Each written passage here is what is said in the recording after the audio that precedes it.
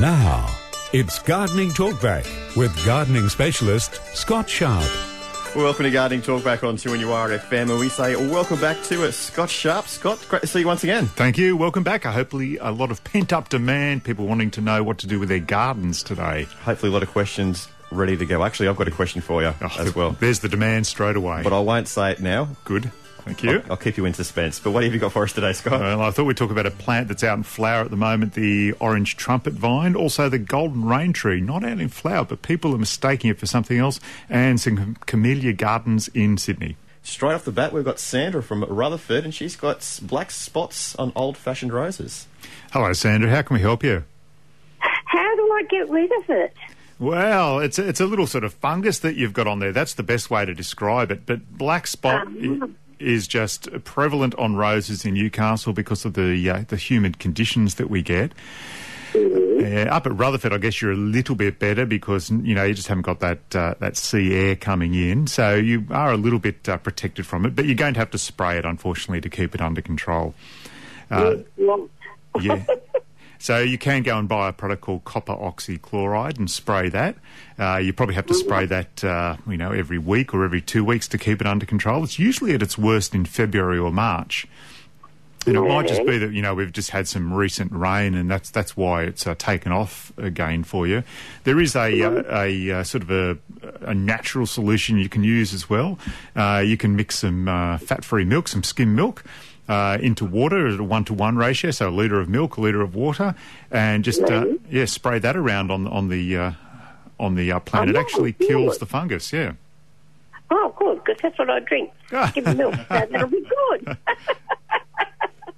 Right then, Dale, thank you. That's all right. Now, you have to keep on working at that. It's not something that, I guess soon the leaves will fall off.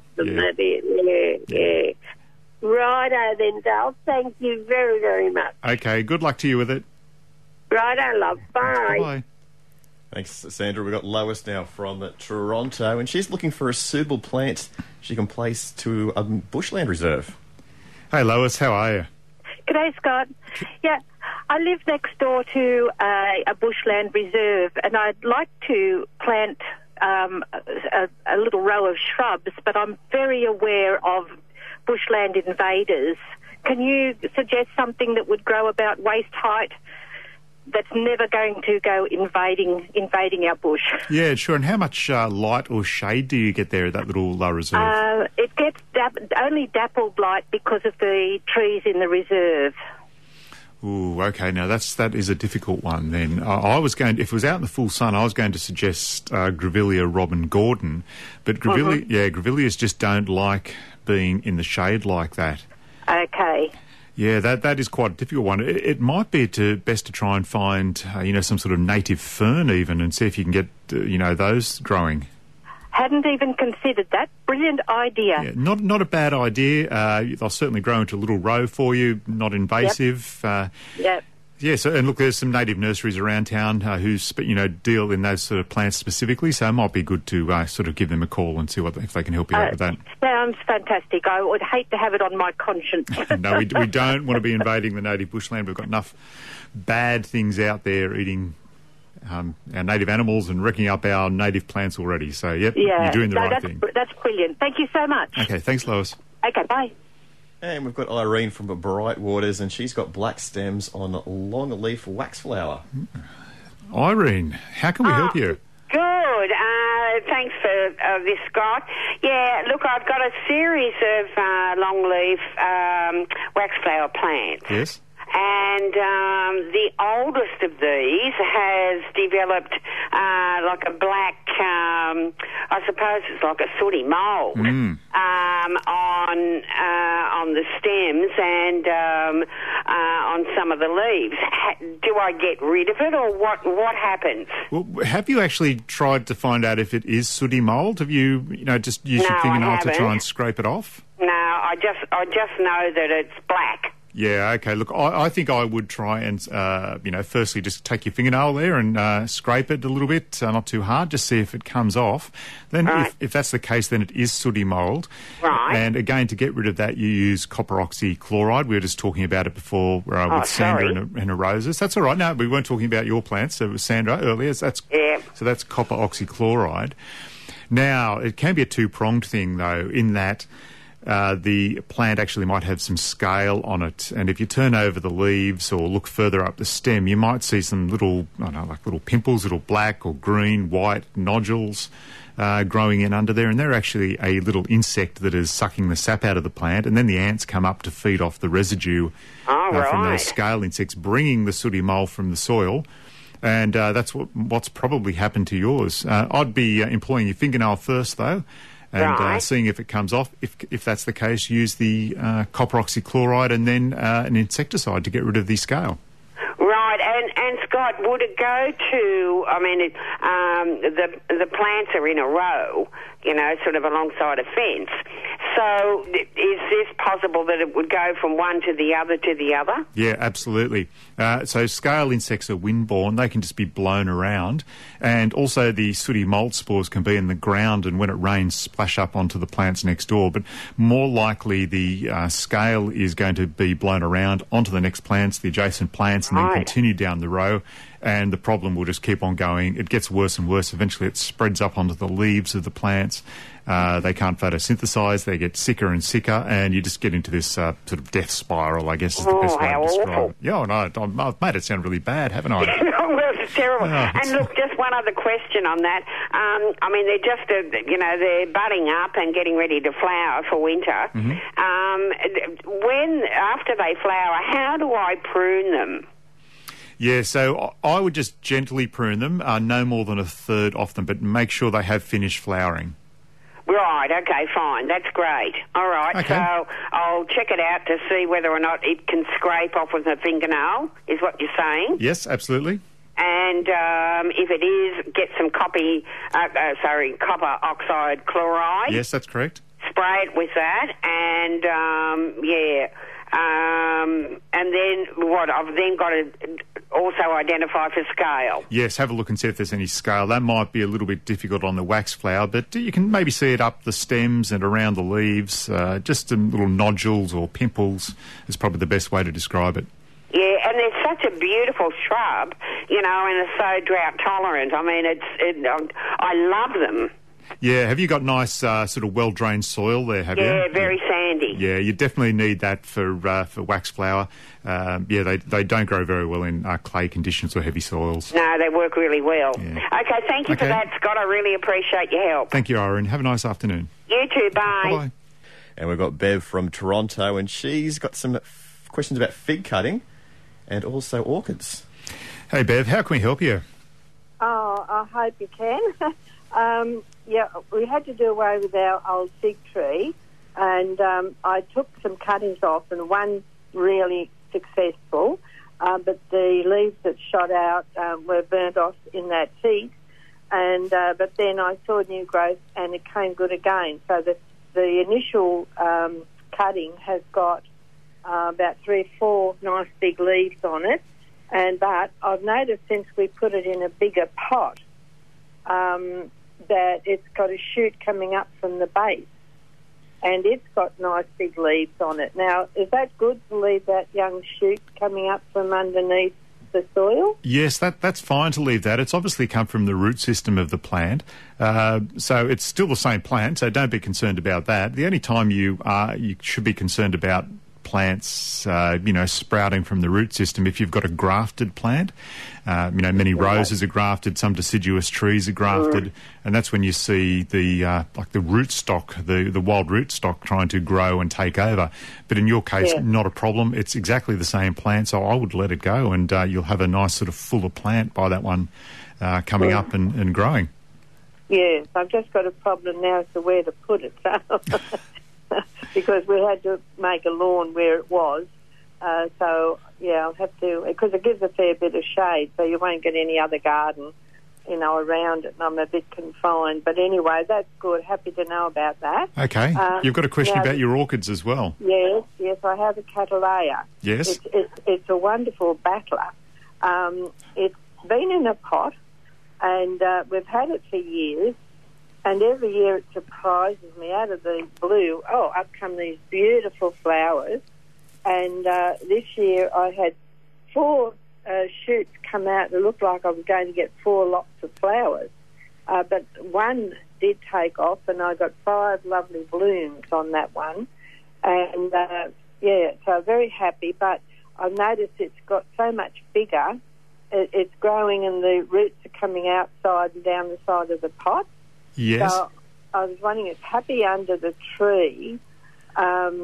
Would it be better to put it in a bigger pot or to plant it right in the soil under the tree? Yeah, no, look, you can't really plant them in the soil under the tree. You probably notice that the mix that they're in is very, very barky and open. It's almost like someone's got some pine bark or some wood chip, and the plant's sitting on that. And that's because orchids generally, when they're in the rainforest, they use their root system merely to cling onto the branches of trees, not to actually, so much grow in the ground. So with your Cattleya, yes, you certainly can put it into a bigger pot. And it's probably not a bad idea to refresh that potting mix if it's been in there for a number of years, like you said. And look, in doing that, it's not a bad thing to do. I'd wait till it finishes flowering and then just take that out. You might find that a lot of that mix will just fall away anyway. The roots might be exposed, but that's not a problem. Just carefully put them back into the new mix, and off you go with that. So you don't trim the roots off at all? No, look, I wouldn't trim the roots off. The way that they're spilling out over the pot's not a bad thing, but it might be just to refresh that potting mix. Okay, so I won't trim the outside. I might be able to get those on the outside in a bigger pot. Yeah, absolutely. You might be able to do that, most certainly. Right. Now, the main thing is when you go to your garden centre, explain you've got a Cattleya. The staff there will be able to guide you to, the proper potting mix for that, because you do need a specific potting mix for Cattleya orchids. You can't just go and sort of buy a bag of it, down the road. You do need to go and get a specific potting mix. Oh, I have got some potting mix that I did get earlier when I had the Singapore orchids, which all died. Mm-hmm. I don't have any luck with them inside, but this one's battled on for years, and I didn't want to lose it. But so it's got to be a specific, not just any orchid potting mix, just got to be a Cattleya potting mix. If possible, I would try and get a specific Cattleya mix. You can get, generic orchid potting mixes, but then sometimes they can be a little bit closed and not as open, where a Cattleya really likes a very open and well-drained mix. Oh, good. Okay, and what do I feed it? Anything? Yes, there's also orchid feed. You can use those in a liquid form. If you wanted to, you could probably sprinkle a little bit of blood and bone down in amongst the plant as well. But if you're putting it into a fresh mix, really no need to feed it at this point in time. Mm-hmm. Okay, well, that's great. Thank you so much. Lovely. That's all right, Bev. Have a lovely afternoon. Good. Thank you. Okay. You too. Bye. Bye-bye. And we've got Judith from Valentine, and she's got yellow leaves on a pomegranate. Hi, Judith. How can we help you? Hi, I put in a pomegranate tree just this year, around January. Yes. And I've noticed that the leaves have all turned yellow in the past couple of weeks. Aha, don't be worried. Pomegranates are a deciduous, semi-deciduous tree here in Newcastle. So as it's got colder, it is going to lose its leaves. Okay, yes. That's good to know. That's the quick and easy. I didn't want you to be too worried about it. Yeah, I was going to spray it. I thought, oh my God, something's eating it, No, it'll mostly lose its leaves over the next few weeks and then spring back again once we get to mid-August, September. Oh, well, that's very good to know. Thank you very much. That's all right. Not a problem, Judith. Thank you. Bye-bye. Bye. It's quicker to the point then. Well, we had to get there. Yeah. It was, I didn't want to worrying unduly. Ah, nice. Yeah. We've got Marion now from Karua, and she's got a snail plague. Ooh, this doesn't sound good. Almost like a movie. Well, it looks like a long movie. It would be a long movie. The snail's slowly coming in. we've got a massive plague of snails, more than I've ever seen, after the rain. Yes. And I've tried everything, just getting up in the morning and taking them off. I've let the chooks out. They don't even look at them anymore. Oh. I can't use bait because we have a beautiful Labrador dog. Yes. So, also I've been told to use beer, under the plant that attracts the snails. But Yes, the dog would drink that. So I'm at a loss. Have you tried, I'm just thinking about a way to have some snail bait, but to keep the dog away from it, making some sort of little snail house where you actually keep the bait inside there, and therefore, then the dog can't get into it. The snails just go in through little holes. They have a bit of a feast. They may or may not come back out. I'd say they won't. But your dog can't get in there. Is that something that could work for you? My husband might be able to make something, but it'd have to be Labrador proof because he eats everything. Yeah, he chews sticks and he'll eat plants. He's only a puppy. Okay. Well, it might have to be made out of, some sort of heavy timber or some steel. I was going to suggest an old ice cream container, but probably not good enough for your Labrador. Oh, no, he'd find that a toy. Yeah, so it might just be, something that's a little bit more heavy duty. If you sort of head off down to the hardware store, you might find something appropriate down there that can be modified. A lid put on it, an old letterbox, for instance. Because I know I've got a lot of snails in my letterbox. They come in and eat my mail. Oh, right. Yeah, Well, I don't check my mail that often. I guess I could put something like that round the yard in different spots. They get up into the trees, the citrus trees as well, and I've never seen that before. Yeah, look, I know what you're talking about. I've got a bit of a snail plague at my place. I've got some sort of soft leaf lilies around the front yard, and they just seem to love those. Mine are bigger and fatter though. They've had a feast, so I can find them more easily, or they're in my letterbox. So look, that might be the way for you to go. The other thing there used to be out on the market, Marion, was an anti-snail spray which you could spray around. I've never heard of that. Yeah, and that wouldn't be harmful to your pets. All right, I'll have a look for that one, and I'll get my husband on the job. I think you had to be careful about actually spraying it on the plants, and I'm talking 7 to 8 years ago it was available, still may be. But look, it was just for spraying around the area and around the ground to try and dissuade them from getting up onto the plants. All right, I'll have a look at that. Bunnings might be the go. We'll have a look. Okay, good on you, Marion. Thank you. Thank you. Thanks for that. Bye-bye. Bye. And we've got Helen now from Heat and Greeter, and her orchid's not flowering. Doesn't sound good, but maybe we can help, Greg. Maybe. Helen, how can we help you? I've got an orchid. It belonged to my mum and dad. I've actually got 2 pots of them, and they're just a common variety of orchids, but they flowered for years. Every year we had flowers. And then just suddenly 3 years ago, it stopped flowering. Have you repotted them or split them to try and refresh them a little bit? I repotted them probably about 4 years ago. Okay. Now and they flowered after that, and then and they had some beautiful sprays that year, but nothing since. With orchids, they actually like to be quite full in the pot and almost spilling out over the side. Yes.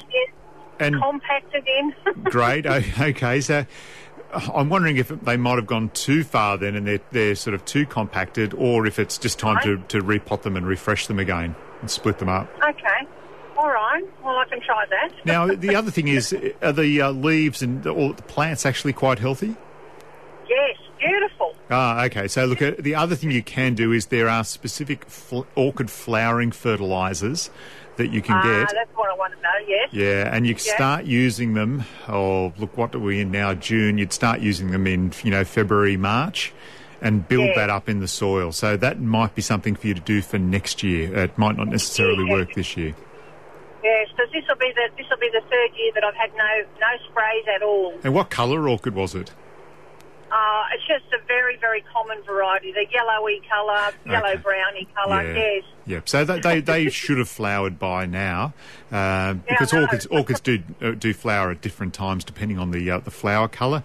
I would maybe not repot it, just go get some of that specific flowering fertiliser. Sounds like the rest of the plant is absolutely healthy, and see how you go with that for next year. I know it's a bit long to wait, but we'll happily wait for you and you can report back to us. Okay, then. Thank you very much, Scott. Okay, thanks, Helen. See you. Bye-bye. Right, bye. It's Gardening Talk back on 2NURFM. If you've got a question for Scott Sharp, 49216216. And Jim from Charlestown has given us a bit of a tips on the snail plague. Says you can use some pipe with a brick on it to catch the snails. That's not a bad idea, is it? Some old PVC pipe, you can, seal it up on one end, or I wonder if he's talking about on the, upside down, but that's a good way. Not much is going to get through that, a brick and a pipe. If that Labrador's eating that... It's a hell of a Labrador. It's got big teeth. And we've got Dorothy now from Muswellbrook, and she's got a question about pot-bound pots. Hello, Dorothy. How can we help? Oh, hi, Scott. I bought 2 or 3 pots recently, 2 crepe myrtles, a miniature and a normal, and also the orange jessamine. When I got the pots home, they are so pot-bound. I couldn't believe it. I've repotted them. I've hacked them around terribly because they were so bad. There was no dirt. It was all roots. Yes. So I've eliminated a lot of what was there, and they seem to be carrying on all right. But is it okay to hack them around or try and get them back to what they should be? Yeah, well, look, fortunately, the 2 plants that you've bought, and unfortunately a little bit pot-bound, are 2 plants that will survive, what you've done to it. Now, crepe myrtle, of course, is a deciduous plant, so at this time of the year, it's starting to become dormant anyway, and often these plants, for sale purposes, are transported around the country bare-rooted, and they really hack at the roots of them. So, crepe myrtles, tick, you've done the right thing there. You can really give them a heavy root prune and get them going again. Keeping in mind, though, they're not really a plant for a pot. They do grow into quite a tall tree, so you need to get them in the ground at some point in time. Yeah, no, that's what I did. I potted them to get them started because I thought I've got to take so much off this.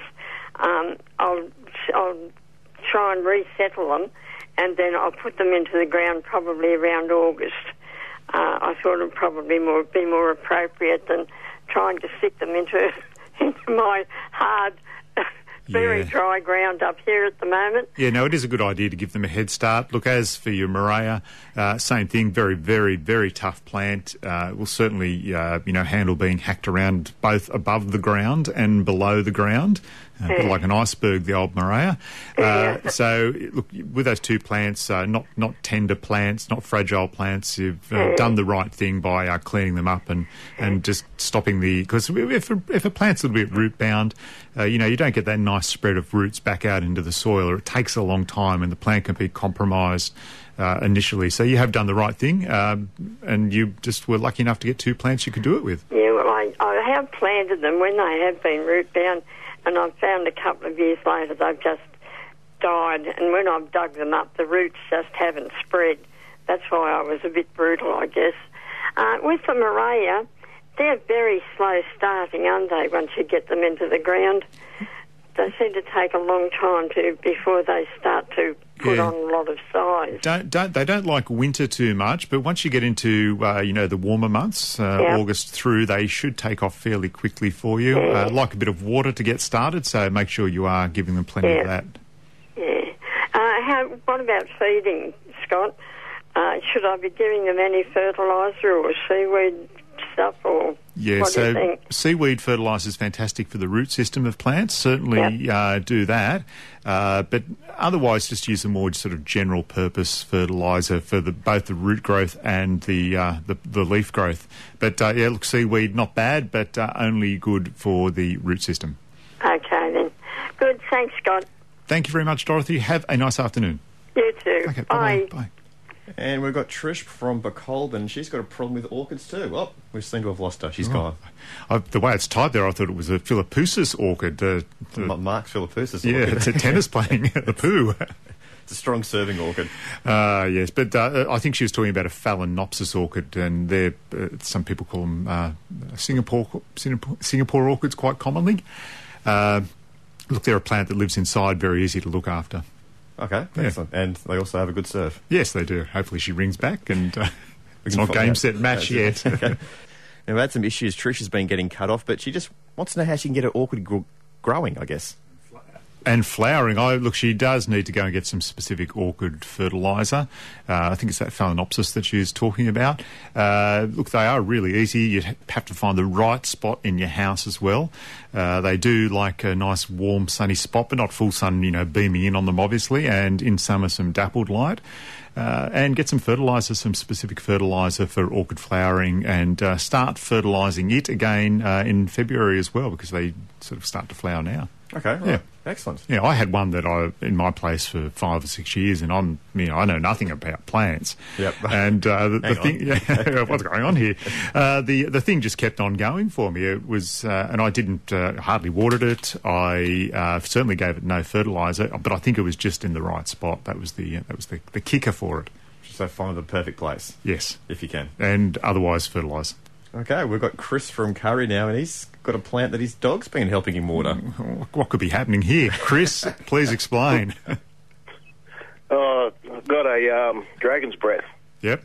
And, he came with a mate, and his mate's died, as in the plant, not the dog. Yeah. And the other one's looking rather sick, and I just noticed the other day that the dog was helping me water it. Ooh, that's not so great, because what's happening is urea is just building up in the soil there. Right. Can you just try and flush it out a little? As in just water it through? Or? Yeah, watering it through just to try and flush that urea away. I'd also grab a bag of lime and give it a light sprinkling around the area to try and nullify the effect. Okay. Yeah. Fertiliser would help as well? Or? No, look, I think the plant's probably coping with enough at the moment. It really just water to try and dilute your dog's help. And, a little bit of lime just to try and... neutralise it as well. Fair enough. Okay. And Great, try and keep pooch away. Yeah, well, I've relocated the plant to the front so the dog can't help water it now. I thought you were about to say you'd relocated the dog, but that's not... Oh, that might come eventually too. You never know. Right, thanks for that, Chris. Right, thank you. Cheers. Bye-bye. Bye. Thanks, Chris. We've got Sam now from Barnsley. He needs some info on the black apple tree. The black apple tree, that does sound like a 1930s, 40... That's like a children's...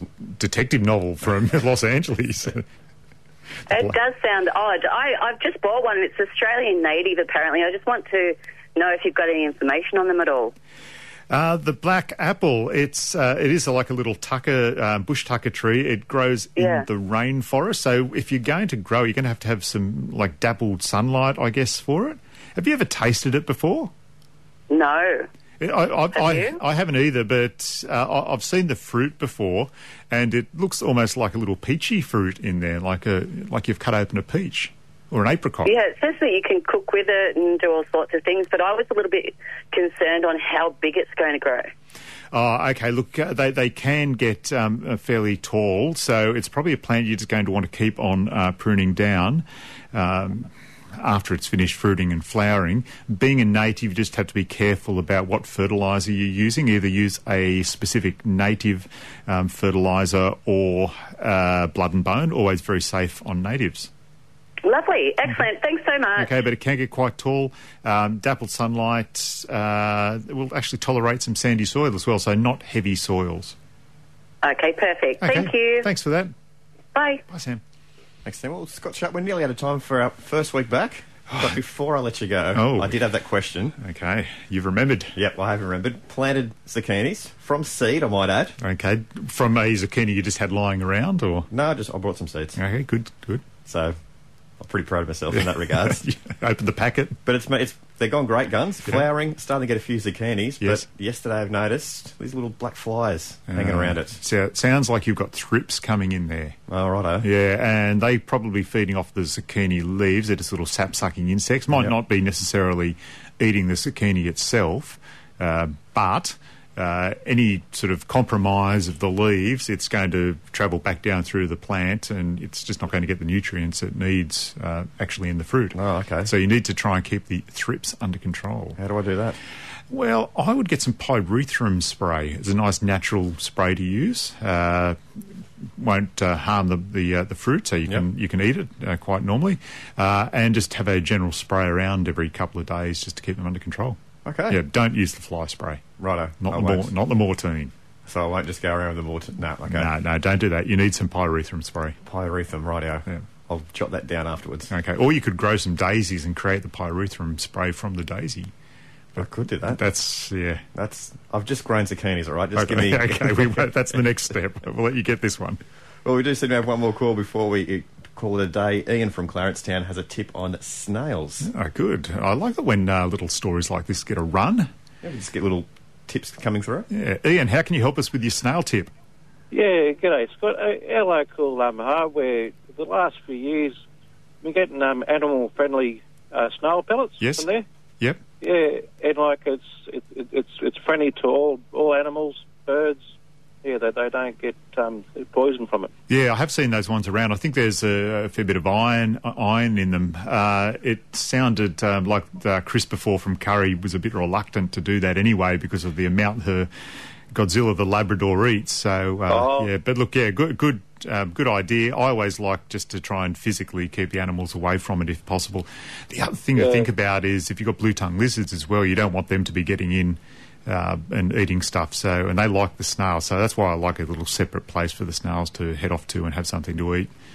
Yeah, I understand that. Yeah, well, that's what I've always used, and our dogs had ever been sick from it. Okay. Well, I'm not sure if they ate any or not, but yeah, but they've been fine. Yeah, well, hopefully Chris is still listening, and she's got that little bit of information, and she can judge with a Labrador whether how much it's going to ingest. That or the old sawdust trick. Yeah, well, that's another way to do it, just mulching, isn't it? With sugarcane mulch or sawdust, they just don't like climbing over it. Yeah. It must stick. Yeah, sticks to them, and then they put themselves back in their shell, and that's it for them. Yeah. Okay, well, thank you for that, Ian. Yeah, no worries. Okay. Cheers. Bye-bye. Bye.